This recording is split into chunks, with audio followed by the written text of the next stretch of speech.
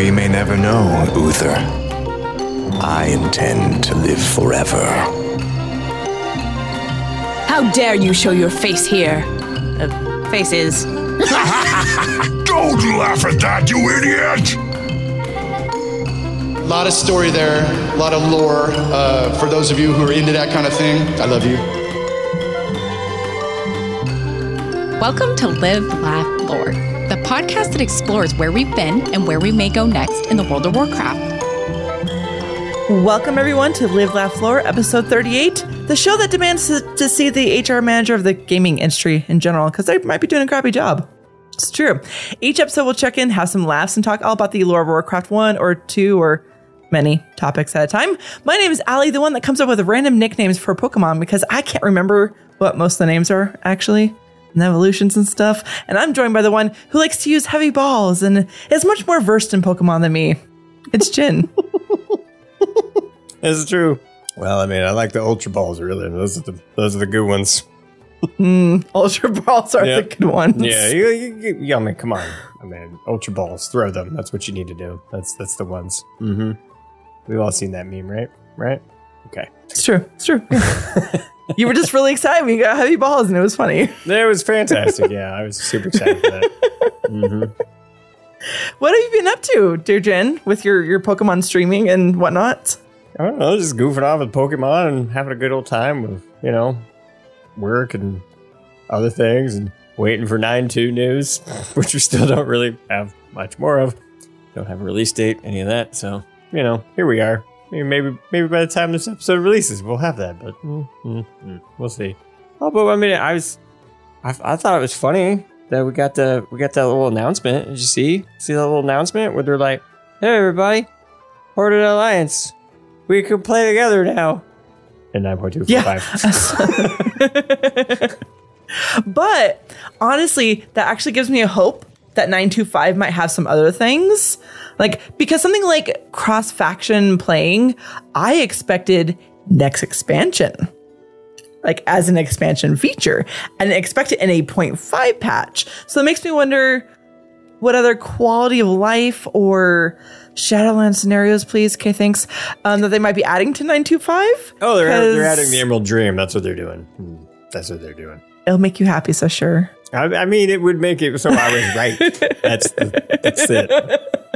Honestly, that would be really cool, but I'm still hoping for Shadowlands scenarios.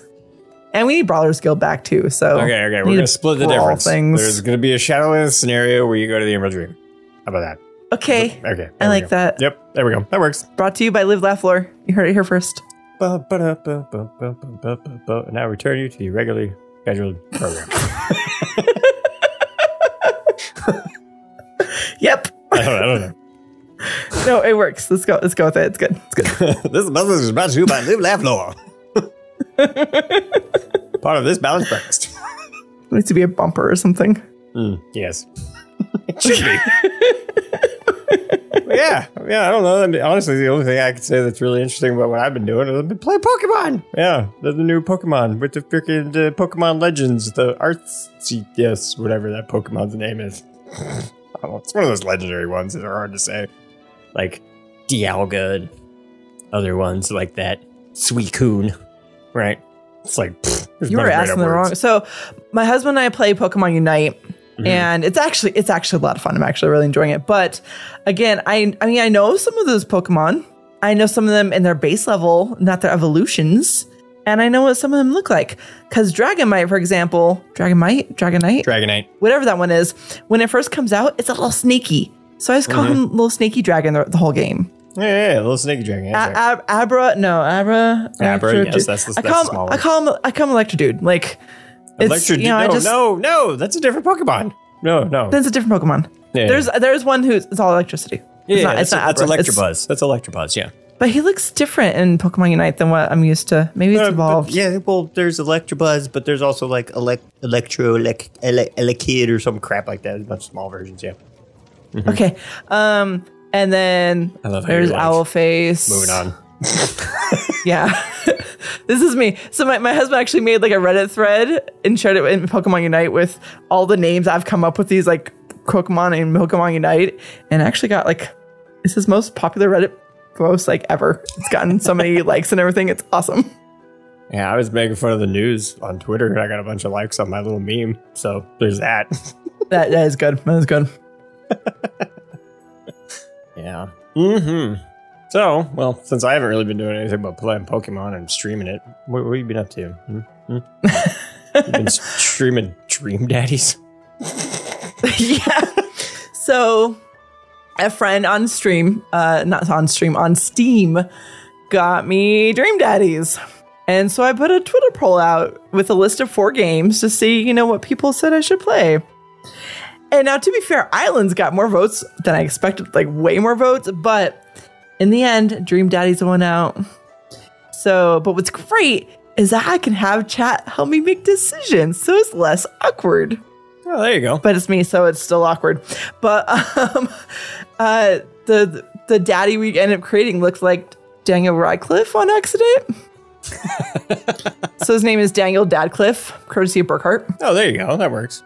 His real name is Ben Riker because Kara was there. It was like a William Riker with of course, Benjamin's something other. Jerry was saying the singer for Death Cab for Cutie, and so we put Ben Riker together, and then Burkhart comes in with a Daddy Dadcliffe. So that's really his name now. Yeah, that's his nickname. Daddy Dadcliffe. Yeah. Yep. And there's some awkwardness and some funny times and burnt bacon and an awkward hookup, and it's been an adventure, let's just say. And that was only one stream. We'll just leave it at that. Okay. All right. Well, that sounds fantastic. That's a thing. I did not know what to expect with that because I've never played it or seen it or anything. So that was a thing. Other than that, though, my raid team. Yeah, we're moving on for now. My raid team. It's going to get really awkward really fast. My raid team. We got Sylvanas down to 66% on our best pool yet. So, and we're getting there.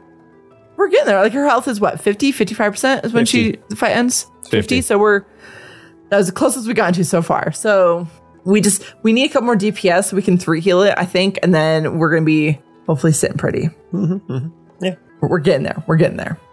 Fingers crossed.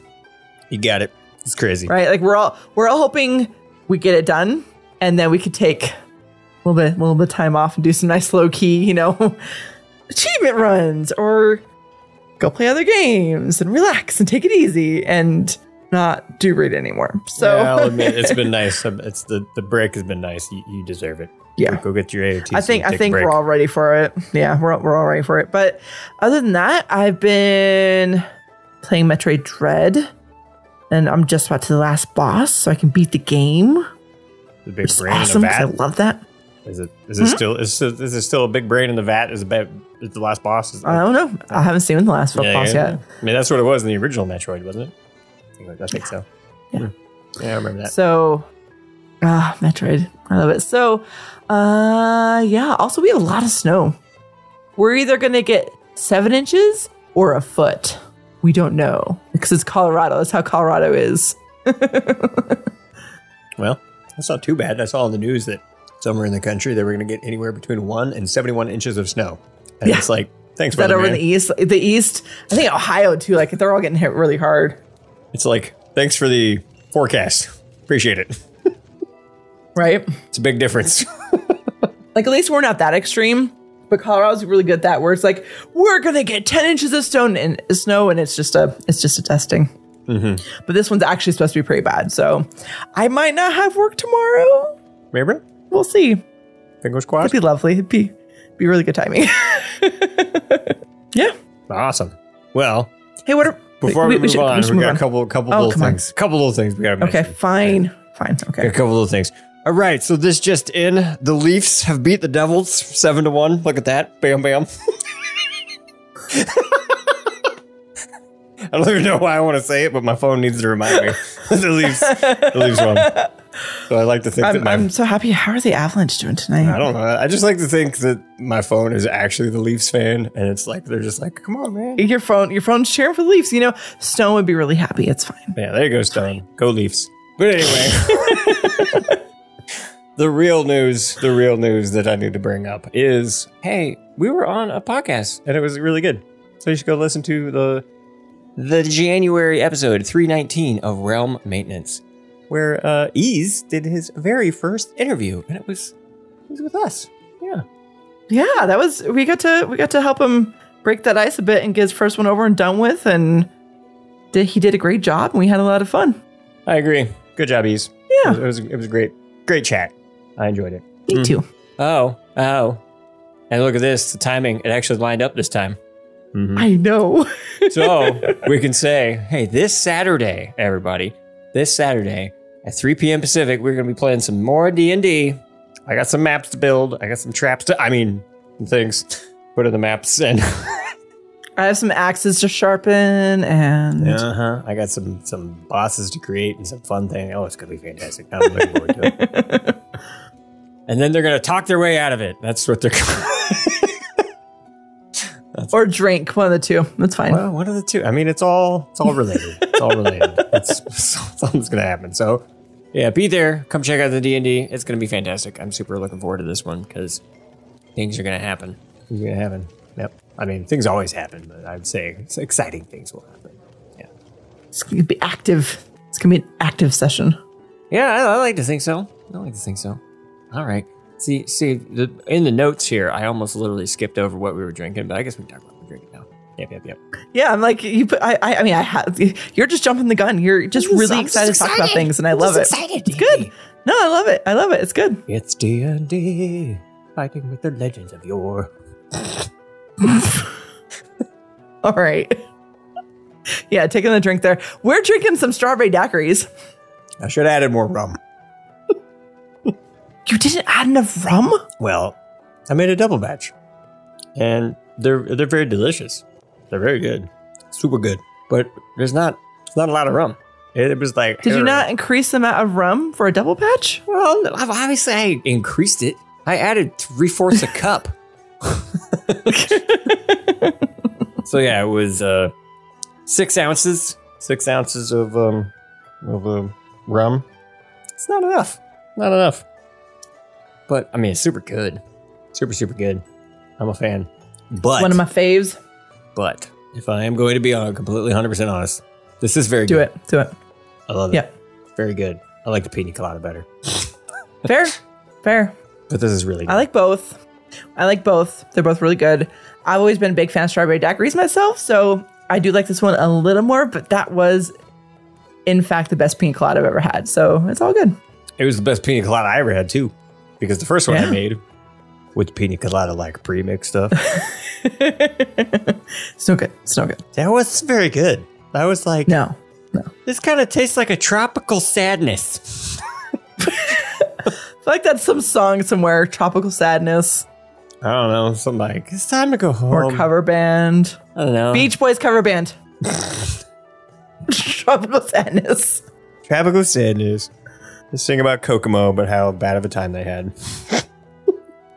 That'd be the worst song. Mm-hmm. Baby, why don't we go home instead of baby, why don't we go? Yeah. No, but strawberry daiquiri's good.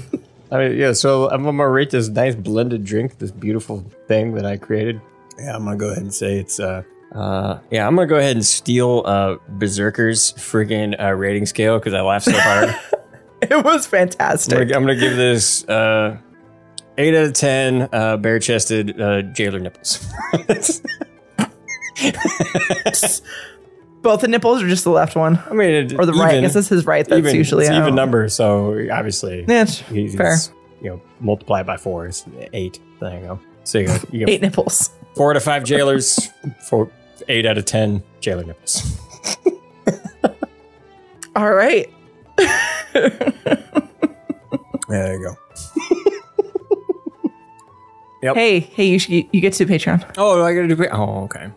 What's up, everybody? Do you like talking about jailers' nipples and supporting shows that talk about your hobbies and interests that you're also into? Like that? Do you find yourself talking back to the host out loud while listening and you're like, ew, nipples? You guys are ridiculous. I mean, ridiculous. Stop making fun of them. They're beautiful. He's got such beautiful pecs. Stop shaming him. He works out. Well, if you've answered yes to any of those questions, stay tuned until the end of the show to find out how you can keep this show and our ridiculousness going. Yeah, I reached for my drink, and I was about to take a drink. I'm like, wait, no. You're like, hold it. Gin's going to make me spit it out everywhere. I need to not. Hold it. I would like to not have strawberry gunk all over my monitor. Right. That's not what I want. I do not want to look like I got slimed or red slimed, like in the Ghostbusters 2. Right.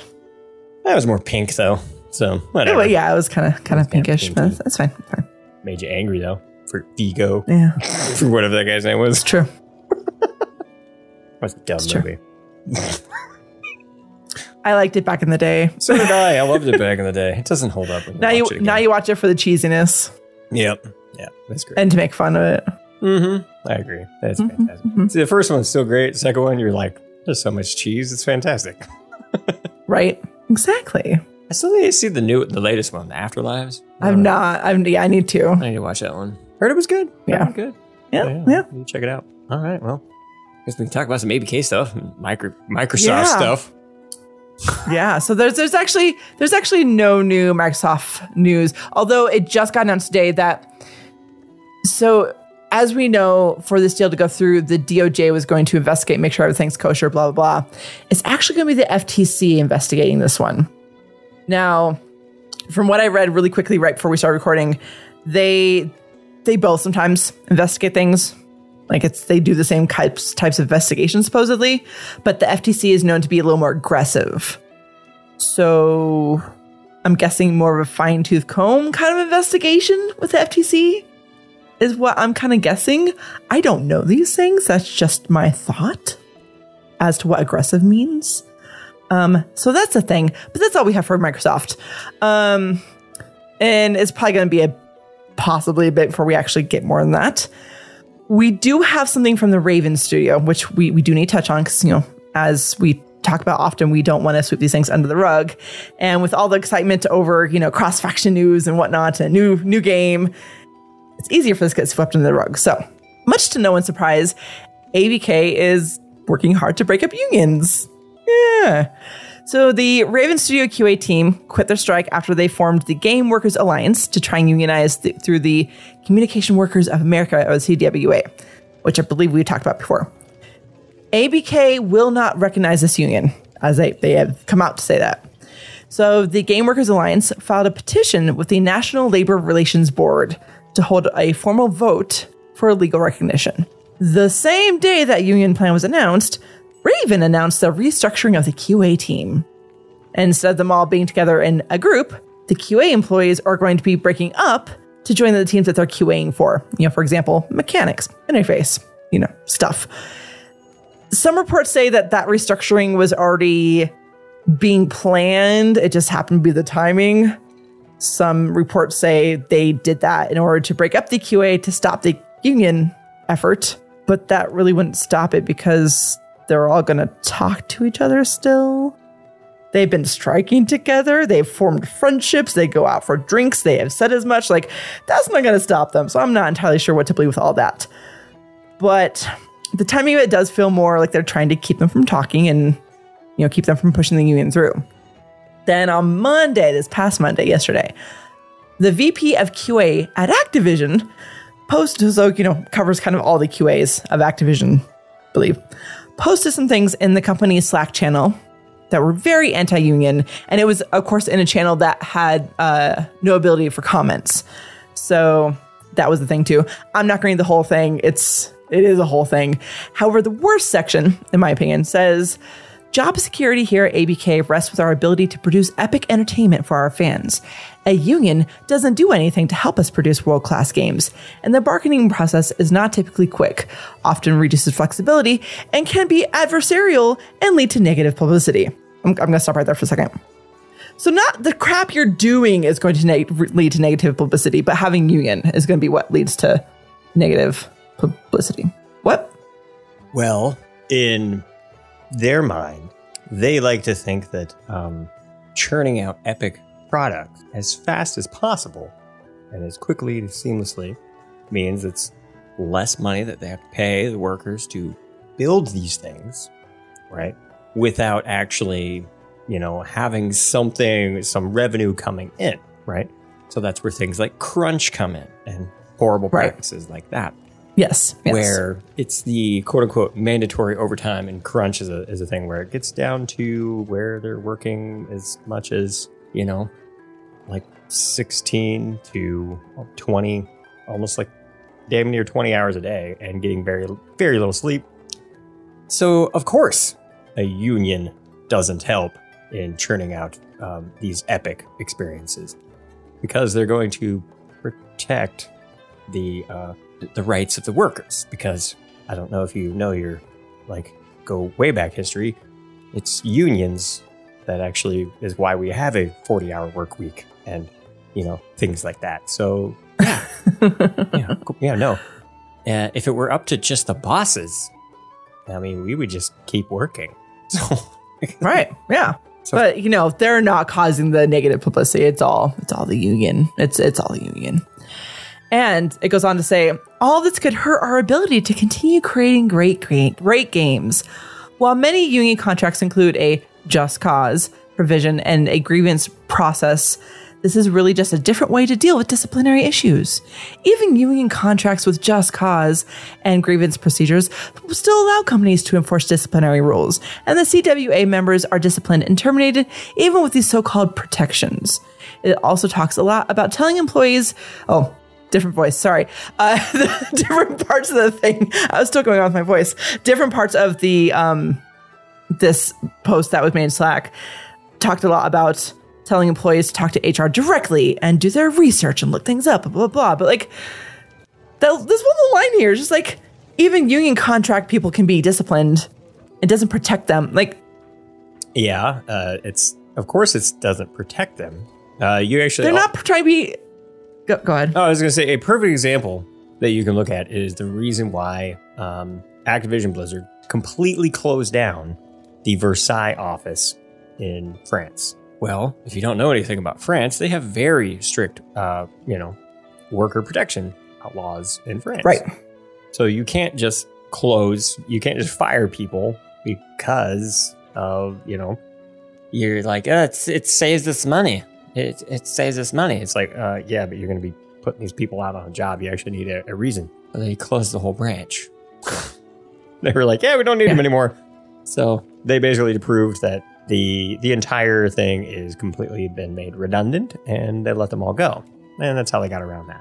So yeah, unions don't completely protect people. You can close entire branches. So. Which is true. Just the wording on this, it almost makes me feel like they're trying to word it as though the perpetrators of these sexual harassments and whatnot are trying to protect themselves with the union, and they're trying to say we can still discipline them. It's not those kind of people who are looking for the union. No. Unless your disciplinary rules are regarding the amount of crunch time hours and things like that. But this whole thing is disgusting and horrible, and it's union busting and frustrating. And it is. And of course, it sounds like a bunch of whining. It says, ooh, it'll slow down the process and our ability to make games and make us look bad.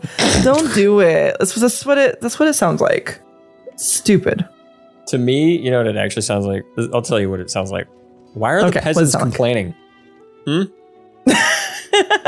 They should go back to work and be happy with what they have. That's what it sounds like to me. So yeah. They're like, don't you know that this is America? And you have the freedom to work, and you have a job because of I'm a job creator. I'm the upper echelon of the society. So you should just be happy that you have a job. That's what it sounds like to me. Right. And we said early on with all the ABK stuff back when it came out over the summer that the only way ABK is going to get through this with minimal damage is to speak with their actions. They took a long time to respond to anything or take any actions themselves. And that's without unions being involved. And now they're sitting here saying, oh, the unions are going to slow everything down. Don't use them when they took their sweet ass time to do anything useful themselves. So what now? It's the same thing as Bobby Kotick going well, the stock prices went down because we had to tell them that Overwatch 2 and Diablo 4 were delayed. It's like, okay, I mean, that might be a small part of it. Let's check the calendar. Yeah. And you're like, oh, DHEF, okay, filed lawsuit. And, oh, there it went. Oh, bye. Yeah. Like, it may have rebounded a little bit, but not. Yeah. Yeah. And the biggest rebound was Microsoft has said that they want to purchase them. Yeah. Oh, God. It just still bothers me. Their reason for, one of their justifications as to why employees shouldn't be unionizing is that they can talk to HR themselves and things will go quickly and easily and great for everyone. But we've heard so many stories of that not being the case, of HR not being helpful to the employee. Yeah, not only is HR not protecting helping, the employer. Not only is HR not helping, you also run into the big problem of if you don't know what you're supposed to be making. Like there was a big kerfuffle on Twitter just the other day of an HR recruiter saying that I just offered someone the job for $85,000 when the company had a budget of $135,000 for that position. The reason I offered them $85,000 was because that's what they asked for and that's what we gave them. And you went onto Twitter to brag about the fact that you're doing that. And basically they turned it around as almost like this weird teaching moment where they're like, you need to do your research. It's like, there's not really an easy way to know exactly what you're worth because we have this weird stigma where no one talks about how much you're supposed to be making in that market. So it's one of those reasons where you're like, I need to talk to HR because I need a raise. What do you ask for? How do you know? How are you supposed to know? Yeah. It's and exactly like there's so many times that the companies have, actually said in the past, like, don't talk about your pay rate, your pay rate of pay, like, but that's part of what's caused. Well, that's a partial reason, small partial reason why a lot of this is happening, but it's just small reason. Small. Last thing I want to point out is the CWA, the union they went through and stuff, is calling for the SEC to investigate the Activision Blizzard filings about sexual harassment and labor organizing, calling these filings inaccurate and misleading, which doesn't surprise me that there would be misleading about these things. But that's about all I have. Do you have thoughts on anything you want to add to all these things? No, I already added my thoughts.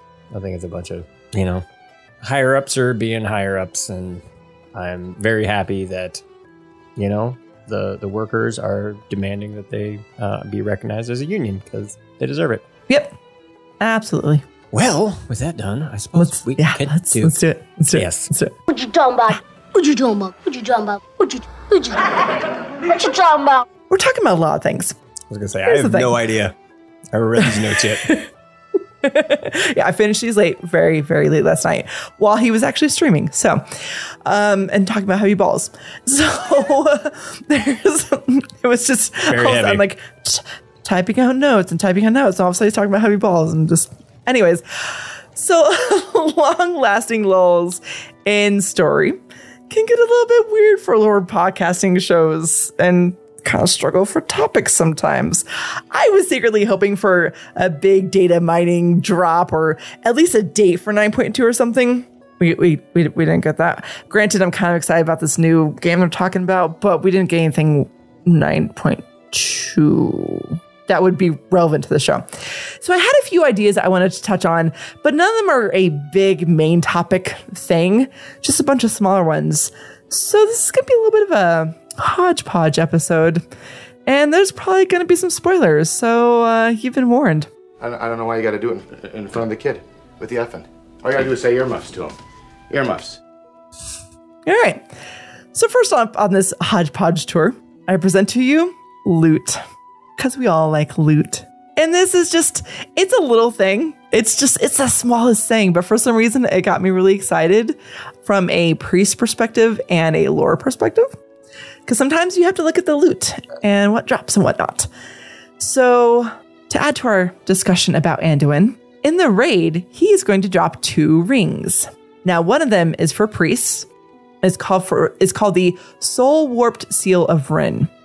The equip bonus is your spells have a chance to grant hope, which increases your damage and healing. And the flavor text is, I now believe as you do, that peace is the noblest aspiration.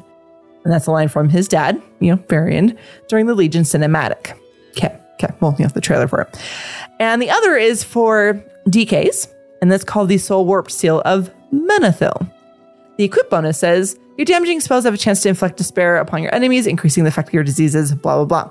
The flavor text is, no king rules forever, my son. And as we know, that's from Arthas' dad, Tyrannus Menethil. So here's my thought process with this when I got all excited.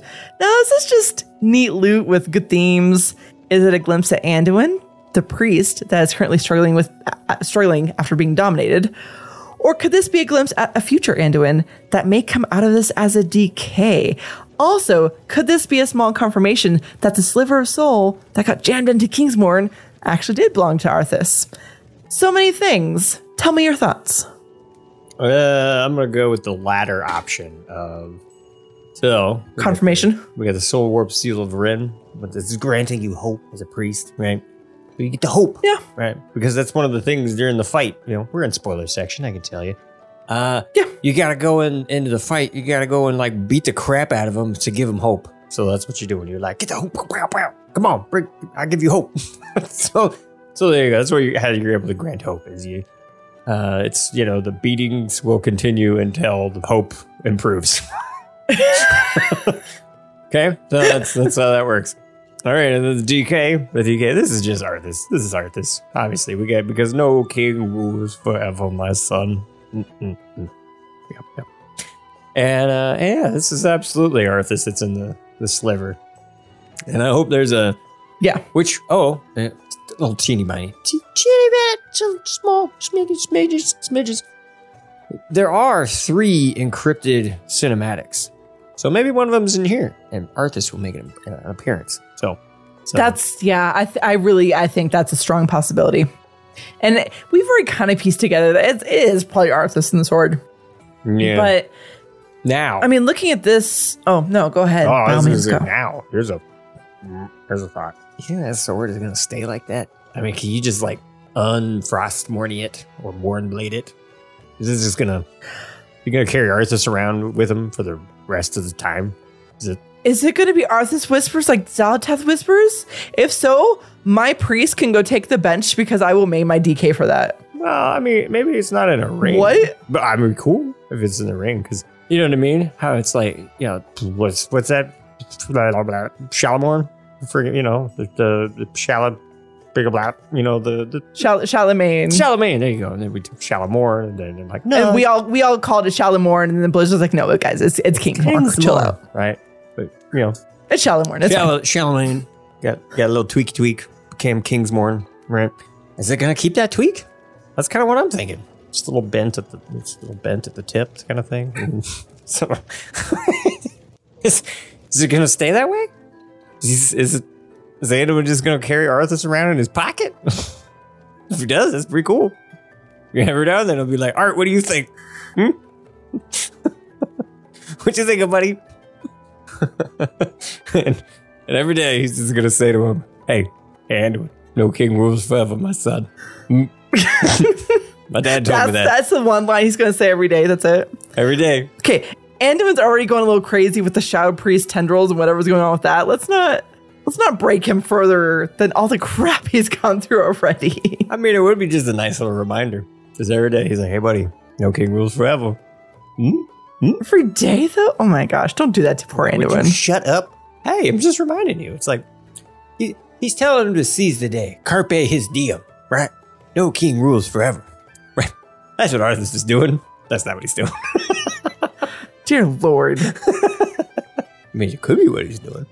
Arthas, maybe he got reformed. This is the reformed Arthas. No. Took a little day spa journey to Red Dress, and they're like, stop being mean. And he's like, all right, General Draven.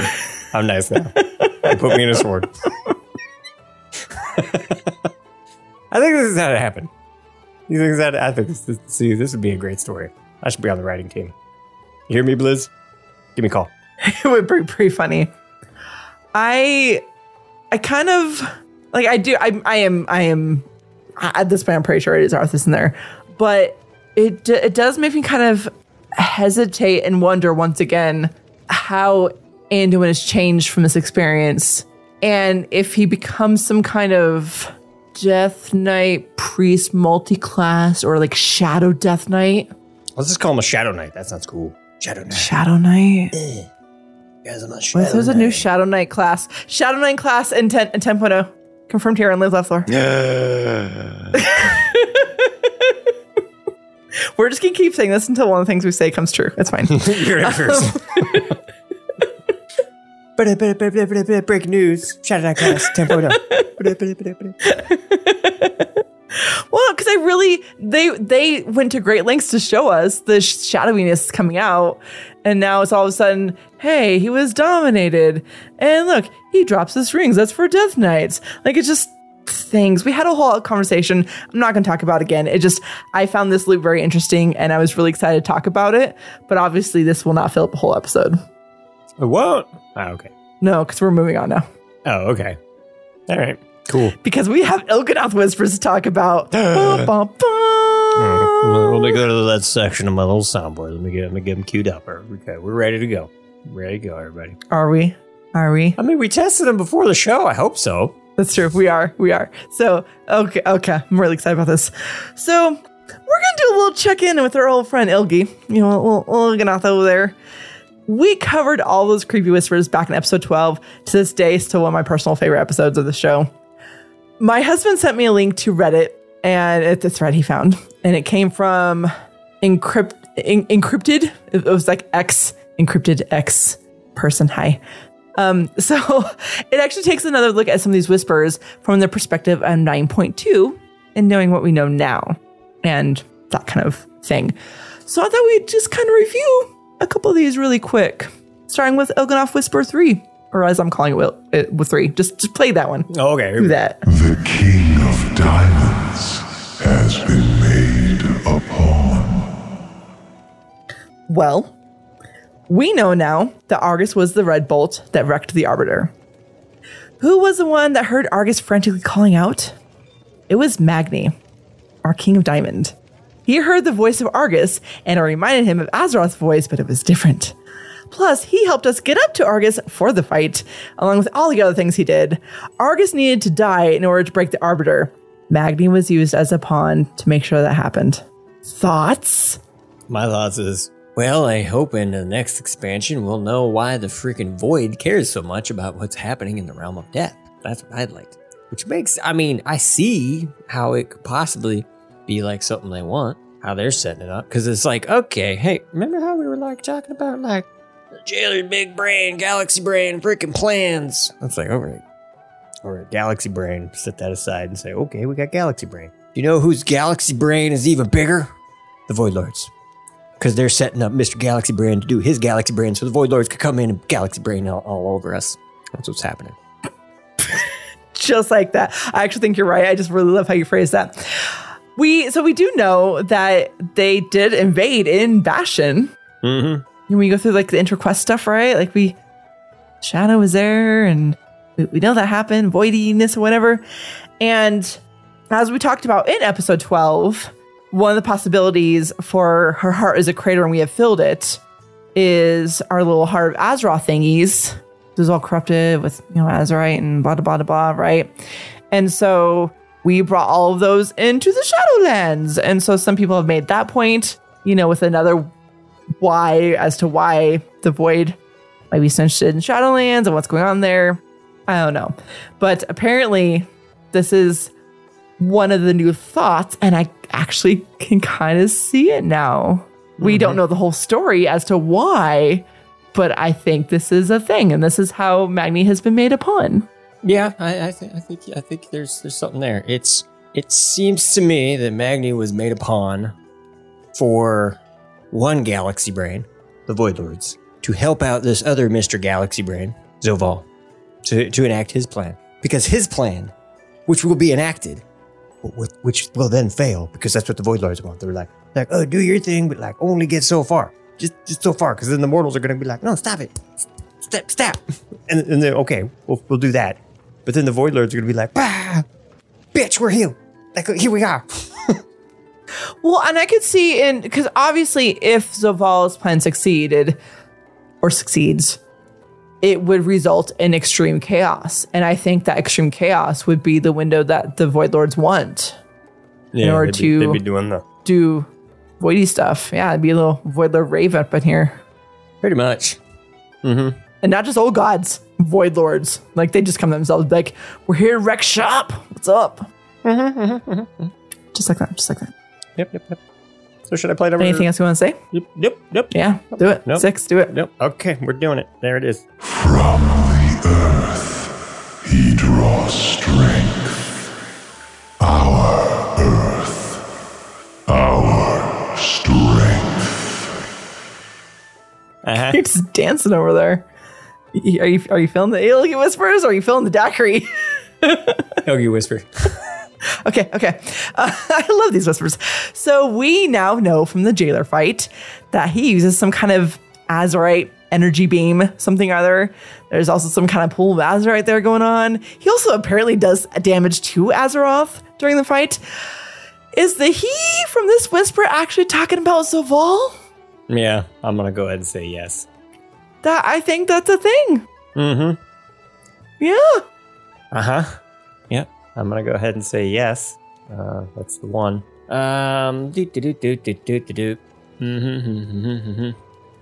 Yep.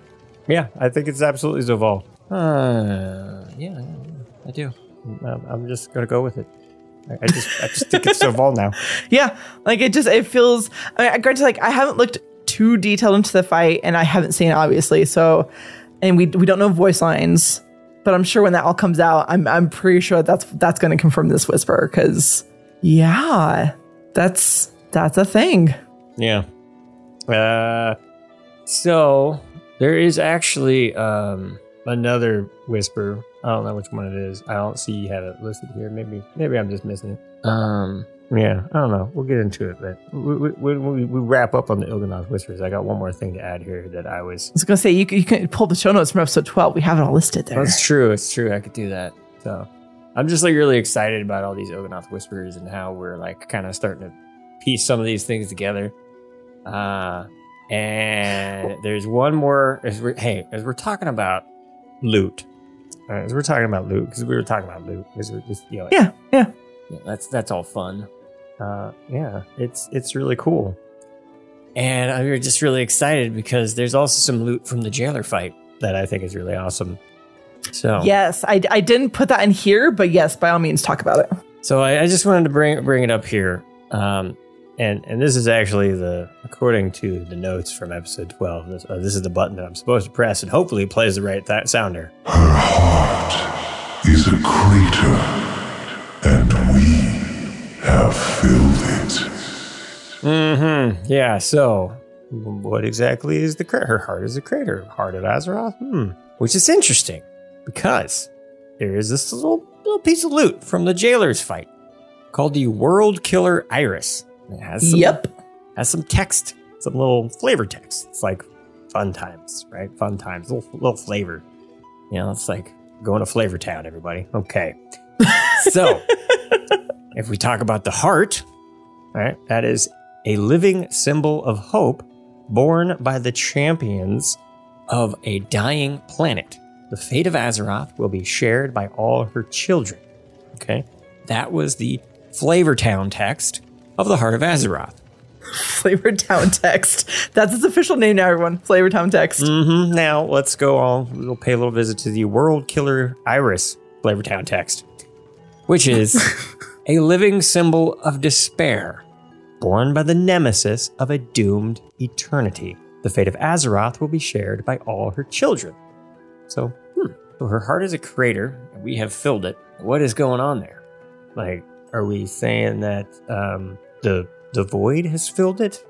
Are we saying that somehow, if we remember back in BFA, there was like a breach at one point. The void attacked, and even Mr. Raw Den got all like sucked up in it and became a boss later. So that was the thing where it's like some void got in there. So maybe what they're saying is and this is actually a pretty interesting Bellular video if you want to watch it. He's saying that, okay, so we got some void up in us, maybe. Maybe there's a little bit of void in the heart of Azeroth. There's a possibility that we might be leaving some void behind in Zereth Mortis. So, because we apparently already did that in the what is that? The Emerald Nightmare raid.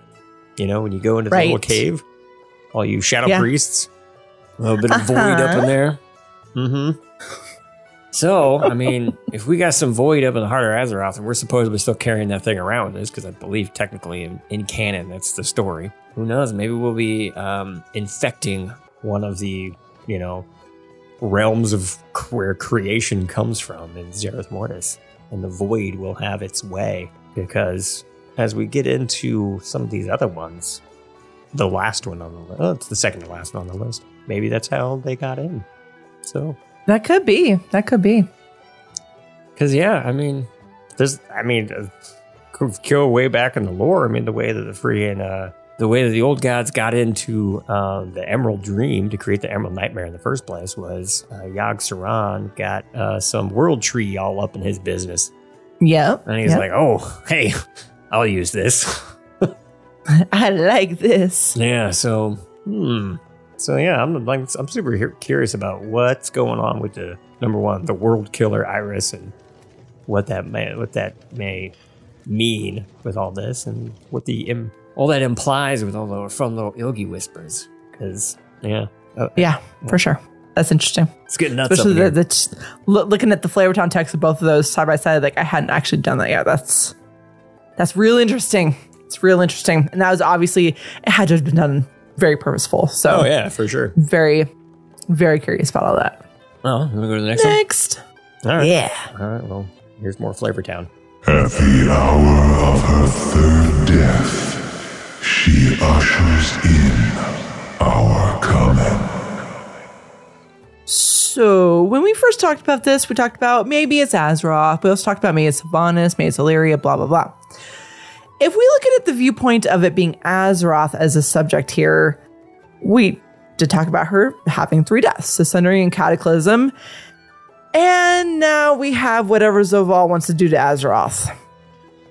Because again, he does actually damage her during the fight. So could this whisper have been about Azeroth all along? Possible. It's very possible. The only thing is, though, I don't know. The only reason why I'm a little skeptical that this is Azeroth is because can you really say that the planet died? I don't know. It got messed up real bad. Like not literally, more like figuratively. Like, did it die with the Sundering? No. Did it die with the Cataclysm? No. Just figuratively. Did it die when Zovaal went, or not Zovaal, but when Sargeras was like, and stabby stab? Right. No. Right. What did you say? What was that item called again? Was it World Killer Iris? It was the World Killer Iris. 3rd death. What's up? You're still gonna find 1 and 2 in the beginning of it. Yeah, I mean, there's some serious stuff that happened. So it could be a thing. Could be. I don't know. Maybe it's like, she died, but we brought her back. She died, but we brought her back. Yeah, it could be it. I don't know. Could be. Depends on how technical, literal you want to get with these things. And I think with Il'gynoth Whispers, you can't get super literal. A lot of it's figurative. Very true. It's so true. So true. Yeah. All right, let's play another one. Oh, okay. We got one more. 2 more. Yeah.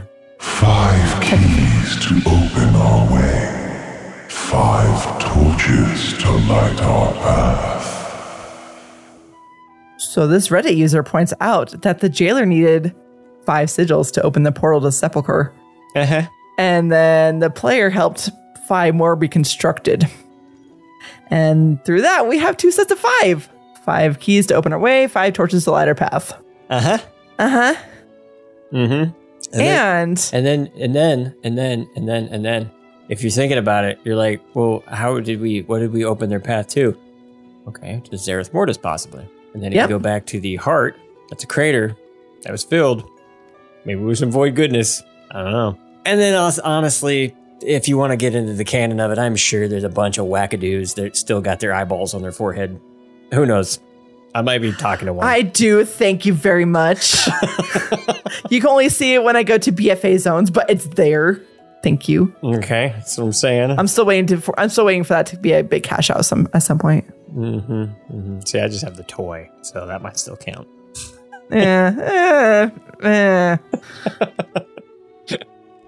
It's like the toy car versus having the real car. It's that kind of concept. Okay. Yeah. I have the real awesome, like sleek race car and I go really, really fast. And you have the toy car. You have an eyeball on your forehead. That's what you have. It's a thing. It might be a thing. I'm holding out hope that's a thing, because why the hell did I mess up my transmog for so long for diddly squat? Because you were supposed to complete the quest. No.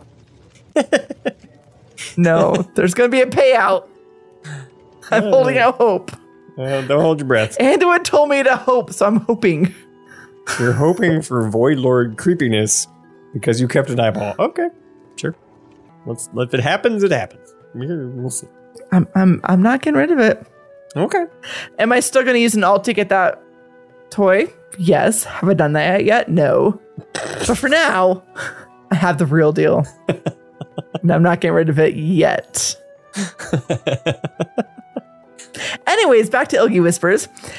So, a similar concept with the sigils and stuff. Let's play the next Ilgi Whisper.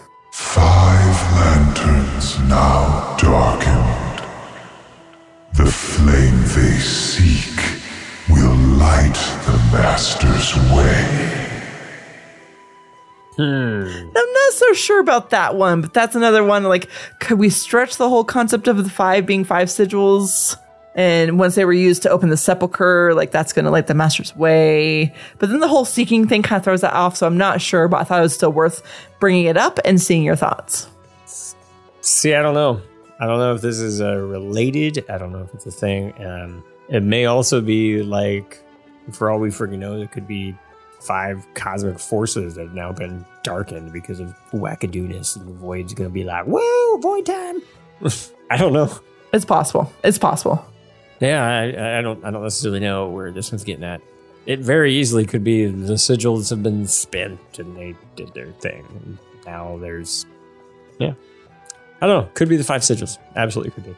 But then we have new ones now, so I'm not sure. But when we first went over this, like the sigils weren't a thing. So I just thought it was worth kind of touching on that real quick. Yeah, absolutely. Yeah, no, I'm not really sure if that one is 100% related, but yeah, I mean, it could be. It could be the sigils. I don't know. I mean, that's the thing that always gets me with these kind of things when they're talking about, lights the Master, and you have to consider the source of it being Il'gynoth, not the jailer. Yeah, who is the Master, right? Yeah, because I don't think Il'gynoth is going to be like, it'll light the Master's way. They're talking about the jailer. Why would they be talking about the jailer? Yeah, they wouldn't be. No. That's part of it, yeah, for sure. Yeah, so it's like, it opened the way for the jailer because the lanterns, the darkened, and the jailer. It's like, no, that's not the Master. No, that's not the Master.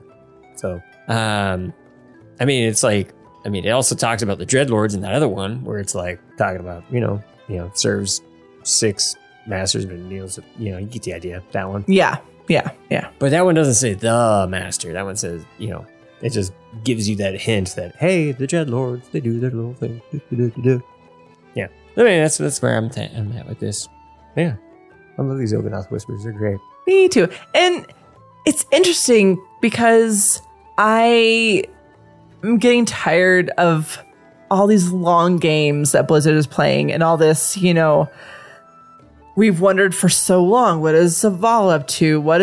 We've wondered even longer what Sylvanas is up to. There's still so many loose threads out there because they're playing the long game with so many stories. It's getting old. It's getting annoying. We want answers.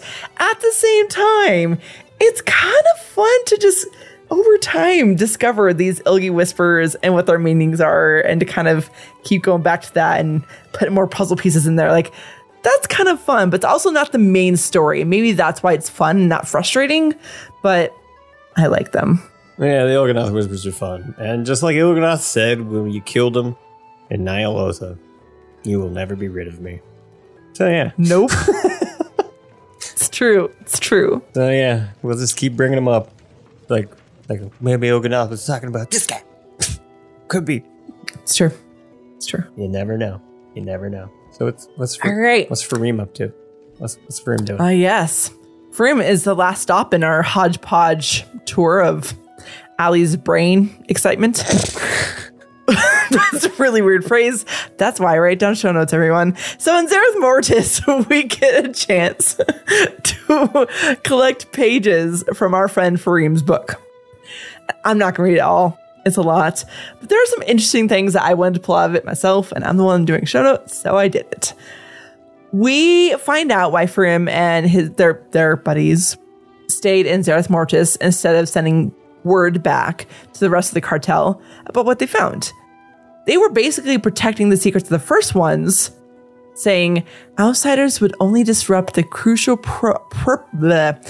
outsiders would only disrupt the crucial purposes of Zereth Mortis. Mm-hmm. Which I found that interesting. Because, we were kind of wondering, wouldn't he, send word back to his peeps? And no, because he actually rose to a higher cause. And I just think that's really neat. It is really neat, but it's like, where do they say? It's like outsiders will only mess with stuff. Aren't you an outsider? Well, but it's an outsider that understands the cause and what Zereth Mortis's purpose is. Yeah. I mean, I get that. See if you... but you're right. I mean, they were originally an outsider, yes. Mm-hmm, mm-hmm. I don't know. So it could go either way. The enlightened, as they like to call themselves or whatever. Maybe they really are onto something. Maybe Fareem's onto something because they're not really getting along right now. So we'll see. Right. So later on in the book, Fareem goes on to explain, after all, this land is no museum, no library of obscurities. No, it is a workshop, a forge where afterlives are fashioned. And then blah, blah, blah. I saw the grand architecture of the progenitors put into practice. Afterlives assembled according to the needs of the arbiter's judgments. It was the Atoma who carried out these duties, forging flora, fauna, and terrain, encasing them in orbs to be sent out into the in-between, like seeds falling into fertile soil. Which I thought was really interesting, because when you first get to Zereth Mortis, you see these gold orb ball thingamabobbies just kind of randomly flowing through the air. And I was like, what the hell's going on with those? That's what's going on with those. Encasing them is the flora and fauna and terrain that apparently the arbiter needs to assemble the afterlives, except the arbiter is currently broken. So I was really confused about that as to why the gold ball thingies are still going out there. I mean, I don't know. If something's infinite and you have to just keep creating them to be infinite, you just gotta keep true. I don't know. But it's a really cool little thing about Zereth Mortis, which I thought was cool. And I just thought it was interesting too, that was assembled according to the needs of the arbiter's judgments. So at one point, Zoval was the arbiter, and it was Zoval's judgments. Mm-hmm. Which is, I thought that was no big deep thing to talk about with that in my mind. I just thought that was a neat little thing. I like to think about the arbiter going like, see, we could send this soul to the maw, but Gul'dan is such a piece of crap. We need to create something even worse for him. So, there you go. That's the way my mind I like works. this. This is good. I like that. I mean, if we got the infinite, if we want to make something infinitely awful for someone who is infinitely awful, this is what we're going to do. So they made something worse than even the maw, and that's where they sent Gul'dan. That's why we haven't seen him yet. Mm-hmm. And that's actually in my mind. That's where there's the two Gul'dans just pointing at each other. See, there you go. Mm-hmm. They're off in their own reality. Just two Gul'dans. Mm-hmm. Yeah. Yep. No ropes. It's good. No ropes. But ropes are good. Anyways, everything about the Shadowlands, everything, is part of the pattern. A closed system in which nothing is lost. Even that which is seemingly destroyed is merely being reshaped for a new purpose. And I was all excited about that because our whole closed loop system conversation. Mm-hmm. Even Fareem's like, it's a closed system and it's all repurposed and recycled. Reduce, reuse, and recycle, everyone. That's how it works in the Shadowlands. I think that's like one of the bosses, the Reclaimer or whatever, right? Where they're like... Yes, it is. Like, I got the mental image of Dwight. when he used Recyclops. Recyclops will drown you in your overwatered lawn. But yes, in the raid, there is someone who reclaims like as I was saying in that episode, like the clay bits and like reshaping it into balls and then reusing it. But yeah, they're making it into big heavy balls, and then they're making it and turning it into infinite afterlives, and that's what's happening. It's all about the heavy balls. 'Cause it's a closed system, and there's things, but it's like, okay, it's a closed system, and you're basically saying the universe is a closed system, because that's what you're basically saying, because I mean, you're also talking about, oh, there's an anima drought, and we don't have enough anima because the Denathrius was stockpiling it, blah, blah, blah, blah, so we need to send more anima, so where's that anima coming from? Are you saying it's a completely closed system? That of the universe is a closed system, or the Shadowlands is a closed system? So where's the close, right? Where's the capper? Right. Where's the step? Because I mean, I get what you're saying, that, you know, the reclaimer, and there was like a different word, like ephemera. I think it actually was ephemera. Yeah. And they're like, yeah, they totally use that to make afterlives. They don't use, you know, freaking anima. You need ephemera for that. We need anima plus. So then you're like, okay, so that's how you make an afterlife, with ephemera? And they're like, yeah, that's how we do it. And you're like, okay. So then it goes back to it, like, okay, it's a closed system, and I think what Fareem, where it's like everything about the Shadowlands, everything is part of a pattern. Yeah, it's part of a pattern. See, and now I'm going to bring up a Prince of Egypt reference here. See, Fareem is the single thread of a tapestry who can't see the grand design, so he needs to look at his life through heaven's eyes, because he can see that it's part of a pattern, but he can't zoom out because he's stuck in the Shadowlands, and he's like, oh, it's so amazing, and the fractals and the patterns, and I see it all. You don't see it all because you've only seen it from the Shadowlands perspective. If you could zoom out, you would see, Right.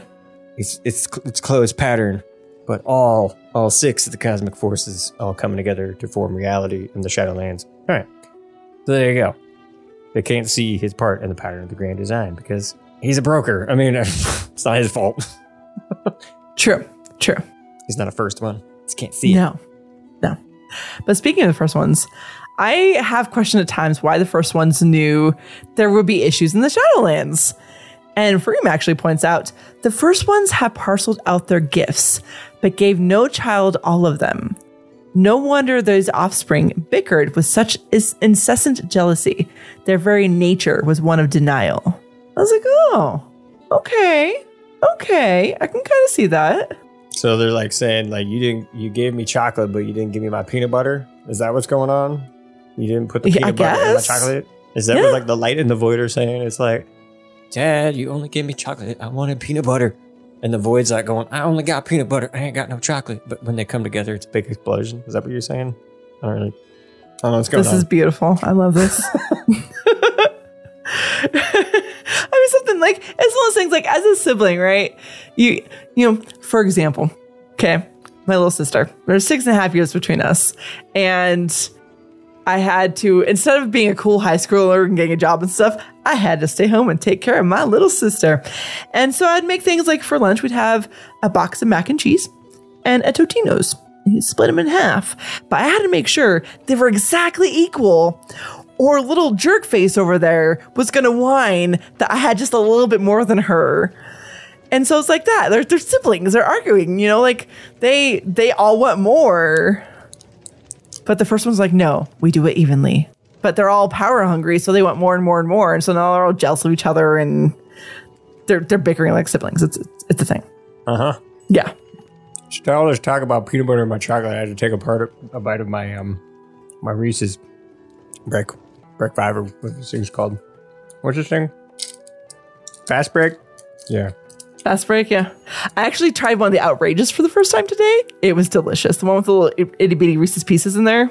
It was pretty dang good. I was really happy with that. It kind of made I needed a little something on my lunch break, and that was it was perfect. Yeah, I can see, now I get it. See, I just took a bite of this fast break, and it's like, I can see why you'd be mad if you didn't have any peanut butter in your chocolate.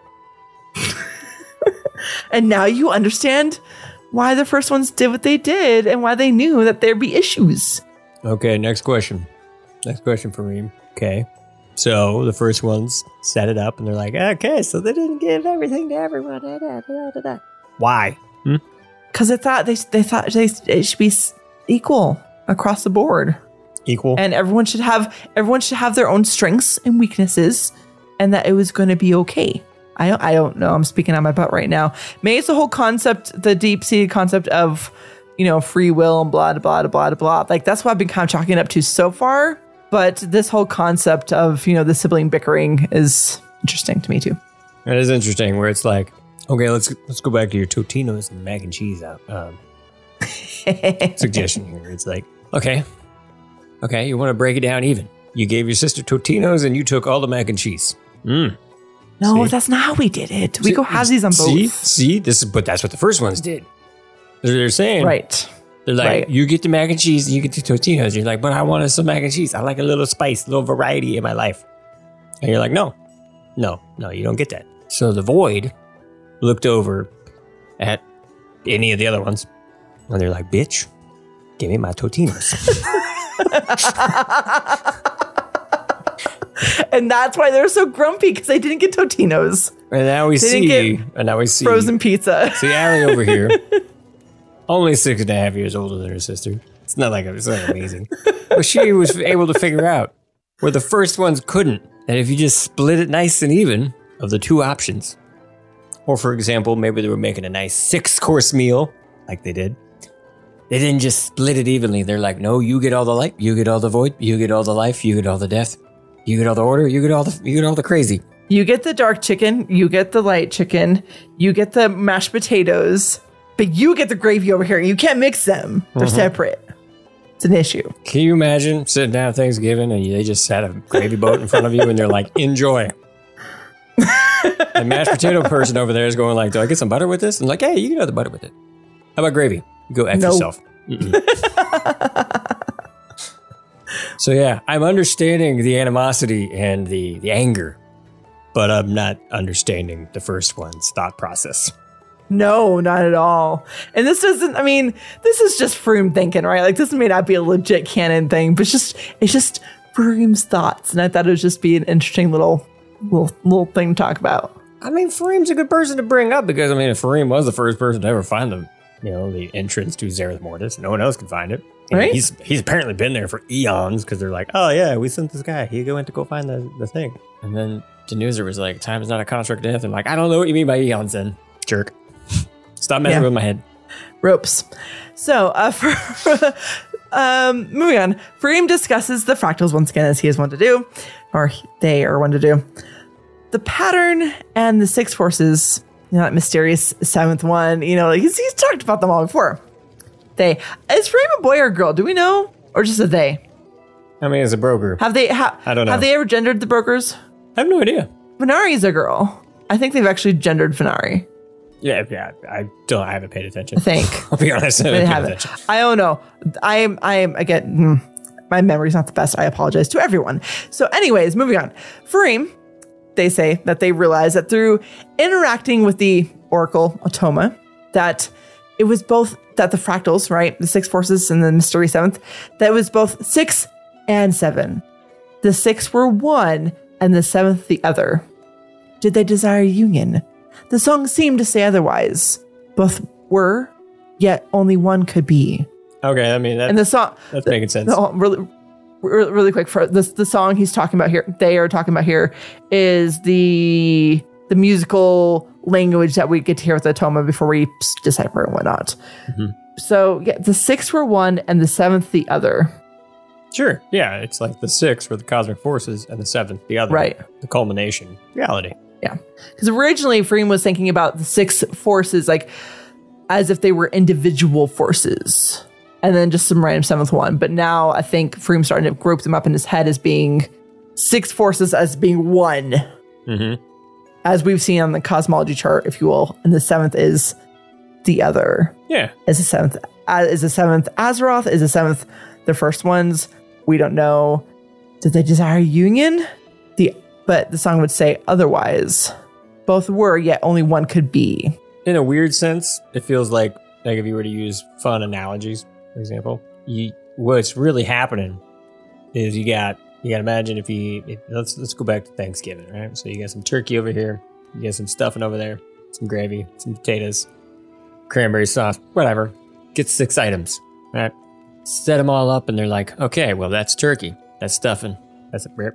And the reality is when you smash them all together, that's Thanksgiving dinner, right? So, and I think that's where he's getting is like the 7th is the other. Yeah. It's like, well, the 7th is the other, but it's really just a molding and a mishy-mashy of all the 6 together, where you can separate them, and they are separate. The further away from reality you get, they're their own separate entity. But when you smush it all together, you get Azeroth. This is what I am trying to make sense of Fareem over here. He's a little nutty with the way he writes. Fareem is a little nutty. This is true. That's true. Anything else you want to add before I move on to this last one? No, I got nothing else. Okay. I think that's all I got there. I have to make this big. It is fine print. So, pretty sure this comes out after we defeat the jailer when the story is done, if you will. This is the epilogue to Fareem. The addendum. It's called Ruminations upon the Fragility of All Things. And I am actually going to read this one because it's a little interesting here. Though the jailer has been defeated and the Shadowlands made whole again, I find myself unable to celebrate these victories. For I have studied the inner workings of the Sepulchre, seen the powers with which the jailer sought to remake reality, and these observations fill me with a fear that shakes the very core of my being. It is clear to me now that there must be a Zereth for each force of the cosmos, and within them, an inner sanctum akin to the Sepulchre. And if that is true, then these sanctums must be connected on some fundamental level, a connection that the sailor sought to exploit. What he began in the Sepulchre was meant to cascade outward from one Zereth to the next until all were dominated by his power. The heart of the Shadowlands, acting as a doorway to the heart of each cosmic force in turn, one after another, bound to his will. But if his schemes were if his scheme was thwarted, then why is my mind so ill at ease? Because I have seen how fragile the pattern is, how delicate the scales that keep the 6 forces in balance. And if the jailer, in his act of malevolence, left behind but the most imperceptible of cracks in that pattern, then I fear what is tiny now will only grow until the balance itself is prone to be shattered by another force, applying relentless pressure. I pray that the first ones anticipate such an eventuality, that they would leave measures in place to preserve their grand design. Unless their design was never meant to endure. And that is the possibility that haunts me. Yeah, okay. I definitely agree with Fareem here. I think they're onto something. Just like the playing the Oracle, kind of musings, talking about, Lumos, Tumult, all the other, realms, effectively. Mortis, Lumen, Ordos, Rhythm and Structure, Vitae, Umbra, Tumult, Improvisation, and Possibility. Yeah, and it would mean that there is a Zereth of each of those. And they are likely all connected, as we're all kind of seen in the cosmology chart. There's branches and connections between all of them. So that would lead me to believe that if there is the connections, and if this crazy thought that was brought to you by none other than Bellular and some other crazy Il'gynoth whispers, of if the heart of Azeroth was a crater and they filled it, we're leaving void behind, maybe that's how they broke in, and they're going to exploit the rest of the cosmos the exact same way the jailer was, and they're just gonna waltz right in and use all his hard work to enact whatever plan he was doing, but in the way that they see fit. Kind of similar to how Ashara walked in and just picked up the right. They're like, right, yeah. They're like, oh, the Tidestone, thanks, I'll take this, bye. You're not using this right. It's fine. I'm just I'll protect it. Don't worry, I'll protect it. But I found, because I think we're starting to see the glimpses of how, whenever we get to the cosmic disco war, how it's going to work out. And I think it's in this little paragraph right here. And if the jailer in his act of malevolence left behind but the most imperceptible of cracks in that pattern, then I fear that is tiny now will only grow until the balance itself is prone to be shattered by another force applying relentless pressure, aka the void. Yeah. The old gods. Like they've been applying pressure all over the place for eons. And I think this might be how the Disco War starts. Yeah. And then another hint that everyone is pointing to is the all of the faction races on the World of Warcraft website all got updated. And if you haven't seen it, Velen got updated too. Oh, I had not seen that yet. If you go to worldofwarcraft.com and you go to the races section and you look at Draenei, when you look at the leader, talk about the Prophet Velen, right? It says, the immortal Prophet Velen believes that a great war between the darkness and the light is fast approaching and that Azeroth will be its principal battleground. He stands bravely beside his allies to ensure Azeroth is ready when the time comes. So yeah, there's a lot of hints saying that it's the Void.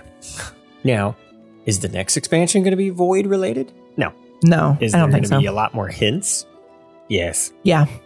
Yep, absolutely. Yeah, it's very much like, hey, remember how Wrathion was like, Legion. Legion wasn't after Miss Pandaria. Nope.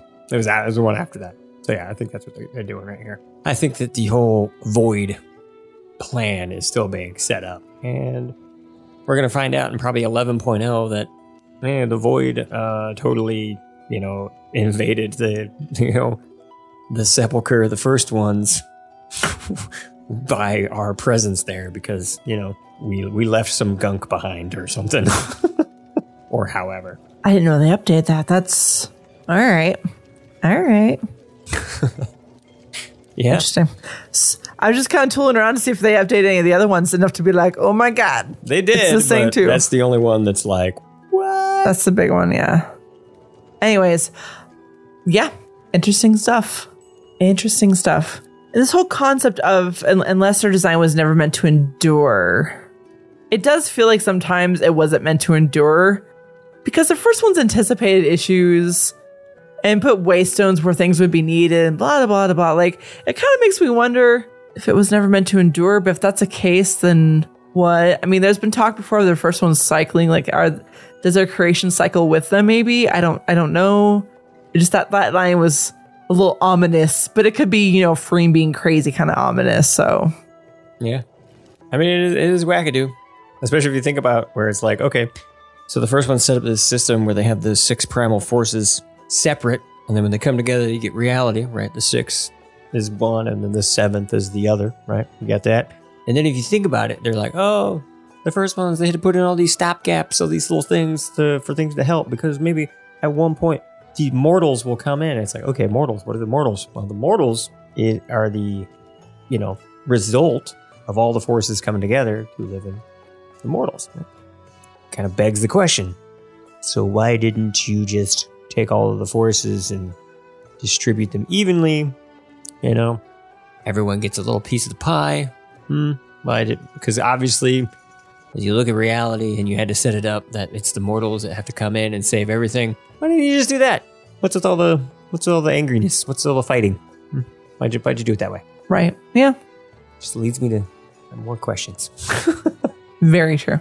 Well, that's all I got. You got anything else? No, I'm kind of with Fareem. I'm just like, now I just got more questions. Like, okay, cool. So we found the one in the Shadowlands. What about the other 5? Right. Scary business. Is that going to be future expansions, patches? Who knows? Probably yes. All of the above. Well, as we get ready to wrap things up, would you like to thank our patrons? Yeah, sure. I can do that. Well, that's right. It is the part of the show where we have to say a quick thank you to all the patrons that support us and keep this wackiness going. So if you would like to join their ranks and support the show, you can do so by going over to patreon.com/live-laugh-lore. And I just want to say a huge thank you to our brand new patron, Kamari. So thank you. Huge shout out to you. Thank you very much. And then obviously we got to say a gigantic thank you to all those top patrons all the ones that you're the real MVP, right? The little meme. That's you, right? Pasta Matt, Mud, Chris Malore, Dungeon Master Burke, Andrew Chorus. Thank you all. Y'all awesome. Indeed. Yeah. Libby agrees. Libby had to say hi. She's like, I heard you talk about patrons. I want to say hi because she likes you guys. So there you go. She's like, thanks for giving me kibble. Appreciate it. She's been quiet a whole episode and came out for this. Oh, she did. That's it. She just wanted to say hi to the patrons. She's like, I don't care about your wacky ideas about the different realms and all that kind of stuff. Nope. I just want to say thanks to the patrons. That's it. It's true. Well, shall we move on to our positive note and wrap up the show? Yeah, we should. Stories. There's nothing in the world more powerful than a good story. I want to talk a moment about the Betty White challenge. So as everyone knows, she unfortunately passed away shortly before her 100th birthday. And in celebration of what would have been her 100th birthday, people honored her by donations to their local animal shelters. And we have this great video for it. Now to the Betty White Challenge. Fans are honoring the television legend by raising money for something very close to her heart. Zareen Shaw is in Los Angeles with the story. Good morning, Zareen. Hey, good morning, George. Betty White would have turned 100 years old in just a few days. And since her fans can celebrate with her, they want to celebrate in honor of her, giving her a big gift for the thing she loved the most. What was that? Rose brought a dog home from the supermarket. What, couldn't she just get stew meat like she usually does? This morning, Betty White fans urging donations to local animal shelters, paying tribute to the late actress's favorite cause on her 100th birthday. That's my life, really. I have to stay in show business to pay for my animal business. But I've found them endlessly fascinating since I was born. The donation challenge picking up steam after social media users started the Betty White challenge online. Images like this one going viral on several social media accounts stating, on Betty White's 100th birthday, January 17th, everyone should pick a local rescue or animal shelter in your area and donate just $5 in Betty White's name. Make her 100th birthday the movement she deserves. Animal advocates saying since her death Friday, they've already seen a spike in donations. We have seen such an uptick in donations, all due to Betty White. Betty White would be smiling from heaven as she thinks about the Betty White challenge on her birthday. Thank you for being a friend. For White, there were no better friends than her animals. Telling People magazine her family once owned 26 dogs and explaining to George Stephanopoulos where her love for animals began. Everybody said, where does that start? I always say in the womb, because my mother and dad were the same way. A love passed down from her parents. I'd like you to meet my friend here. This is Rip. That she handed down to fans through animal organizations she supported. Now fans picking up efforts where she left off. $5 will go a long way, and $5 around our country with all of Betty's fans will do even more. Okay, so to give you an idea of just how much she loved her animals, I read in her book that she would judge her boyfriends by how they greeted her dogs. If it went well, they got a second date. That's quite some vetting, you could say, guys. See what you did there. We should have seen that one coming. Well Okay, Zareen, thanks very much. Oh, man, that was awesome. I love me some Betty. That made me just, yeah, I mean... Oh, I'll be honest. I was just smiling the entire time, just hearing Betty. I couldn't help it. Smile, and especially when they start playing some Golden Girls. Man, I freaking love that stuff. Right? It just makes me so happy. It's so good. And she's right. So long story short, my sister's, one of her longest relationships was with someone who was absolutely horrible and in restraining orders, blah, blah, blah. My dog hated that man with a passion. He knows. Dogs know things. They know things. But as of the 21st, 12.7 million was raised because of this challenge. Yeah, that's awesome. That's so cool. And I'm sure Betty would just be so happy to know that. And it's lovely. I have a feeling that's going to become a yearly thing because Betty White's just that amazing. And I love that she had so many, what'd you say, 26 dogs at one point? They had 26 dogs growing up. Wow. As the patrons recently learned, my plan was, if I never met my husband, was I was going to get just an acre of land and have a ton of dogs. I think I'm meant to be Betty White as I get older. I think that's the thing. It's just, I love her. Yeah, it sounds about right. I'm not one to blow my own Vertubenflugen. Oh, man. Friggin' Betty. She's awesome. She is. Just so sassy. Loved her sass. Well, I was also a big fan of B. Arthur's sass, too. I mean, I love, that's true. I love that's Dorothy. True. Yeah. As she said, why couldn't she just get some stew meat like she normally does? Thank you so much for listening to Live, Laugh, Lore. If you have a topic or a question you'd like us to discuss, send us an email at livelaughlorecast@gmail.com. If you want to support us on Patreon, you can do so by going to patreon.com/livelaughLore, and you can keep the show going for as little as $1 an episode. You can watch Allie live on Twitch Sunday nights over at twitch.tv/AllieAndress, and you can watch Jen Monday nights at twitch.tv/JinsJoint. You can also follow the show on Twitter at live_laugh_lore. You can follow Jen on Twitter at JinsJoint, and you can follow Allie at AllieAndressK. Meanwhile, be kind and take care.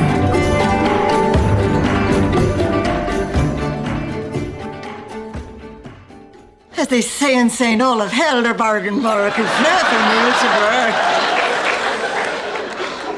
You want to help us out here, Rose?